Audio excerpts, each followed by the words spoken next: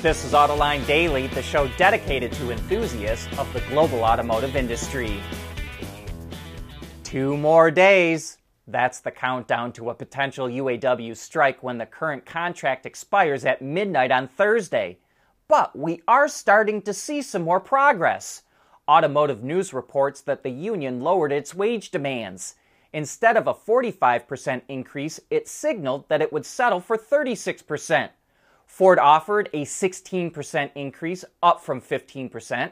Stellantis made a counteroffer yesterday, and while we don't have the details, the company said it's making progress and remains committed to avoiding a strike. GM had no comment on its counteroffer. The automakers have now put in 2 offers on the table, which the union counteroffered, and we think there's 1 more offer to go. That final offer will probably not be made until tomorrow or early on Thursday. But when we say final offer, we mean mostly final. There's always a bit more haggling over minor issues that takes place. And if that goes well, who knows? Maybe there won't be a strike. It looks like India is taking the first steps to get rid of diesel-powered vehicles. The country's transport minister announced a proposal to increase a tax on diesel vehicles by 10% and warned it could go higher if automakers don't start selling more environmentally friendly vehicles. India currently has a 28% tax on diesels, and an additional charge is added depending on the size of the engine. Diesels have already been falling out of favor in India, with its market share dropping to 18% from 50% a decade ago. Stellantis revealed its first production EV based on one of its 4 new EV architectures. The Peugeot E3008 rides on the Stella Medium platform, the same one used for the Dodge Charger Daytona concept. The E3008 will be available in a number of setups. The base model will come with a single 210 horsepower electric motor, a 73 kilowatt-hour NMC battery pack, and an estimated 525 kilometers or 326 miles of range.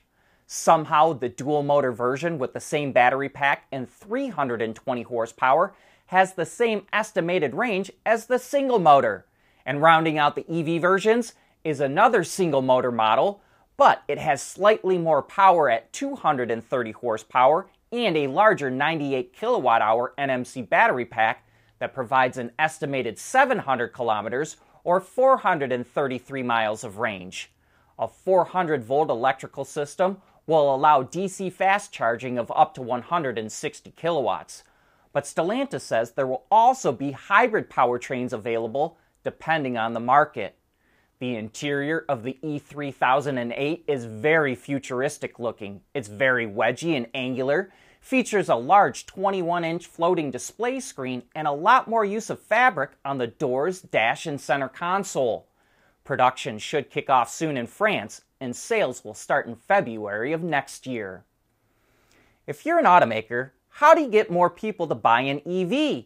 You form a partnership with one of the public charging companies.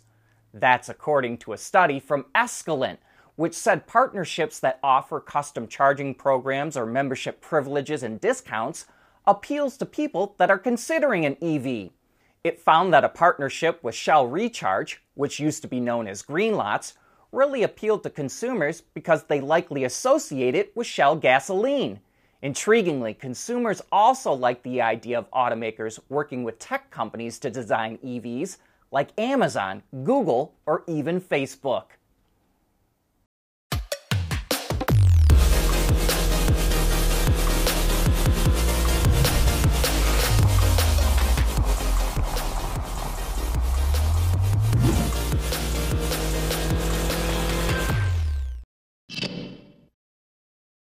Nissan is bringing back company baseball teams in Japan.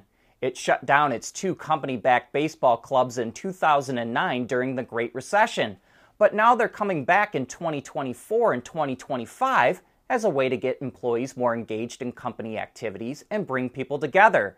Nissan thinks by bringing back its baseball teams, it will help change its corporate culture. And here's something we didn't see coming. Chinese EV startup XPeng is going to ditch its direct sales model and use dealerships instead.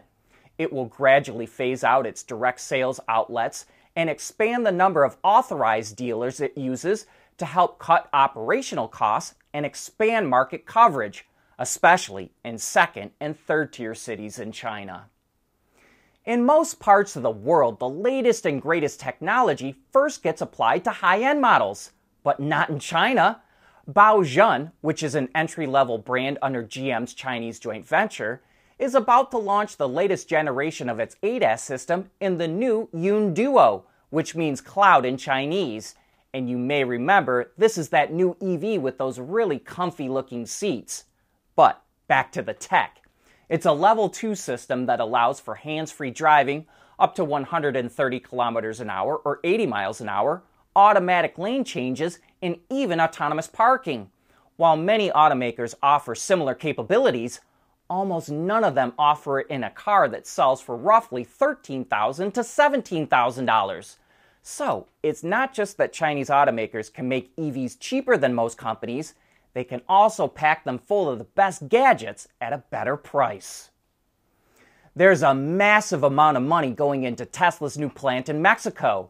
According to the governor of the state where the plant is getting built, Tesla and its suppliers will spend $15 billion over the next 2 years, which is triple what was previously announced.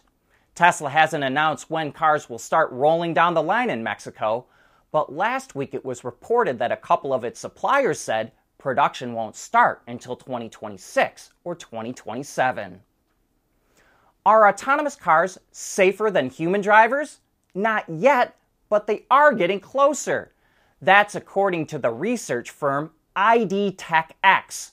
One way to measure the safety of AVs is how many miles they can drive before they have to disengage and let a human take over. Last year, GM Cruise hit 96,000 miles between disengagements, but 4 out of 9 of those disengagements were caused by humans. Take that out, and Cruise's AV technology can go 170,000 miles between disengagements. ID Tech X says that's about 85% as good as a human. It also looks at the miles per collision and miles per fatality. And while humans are still better than AVs by those measures, ID Tech X says humans are not getting better while AVs are improving at an exponential rate and have the potential to far exceed human drivers. But we should also note that all of Cruise's AVs operate in geo-fenced areas. And that brings us to the end of today's show. Thanks for tuning in.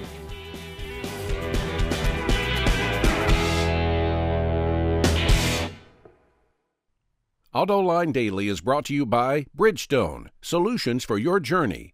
Intrepid Control Systems, over-the-air engineering, boost your game. Scheffler, we pioneer motion. And by Teijin Automotive Technologies, the formula for better mobility.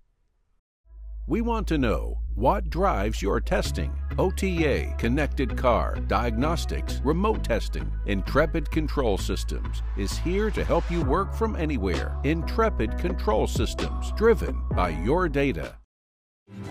At Scheffler, we pioneer motion.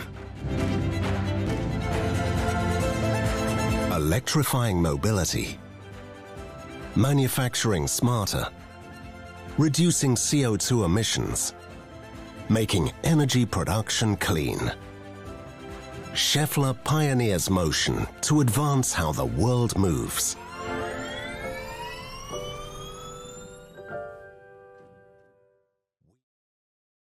At Teijin Automotive Technologies, we combine world-class composite materials expertise with cutting-edge designs because, frankly, there are better ways to lightweight vehicles. So lighten up with Teijin Automotive Technologies, the formula for better mobility.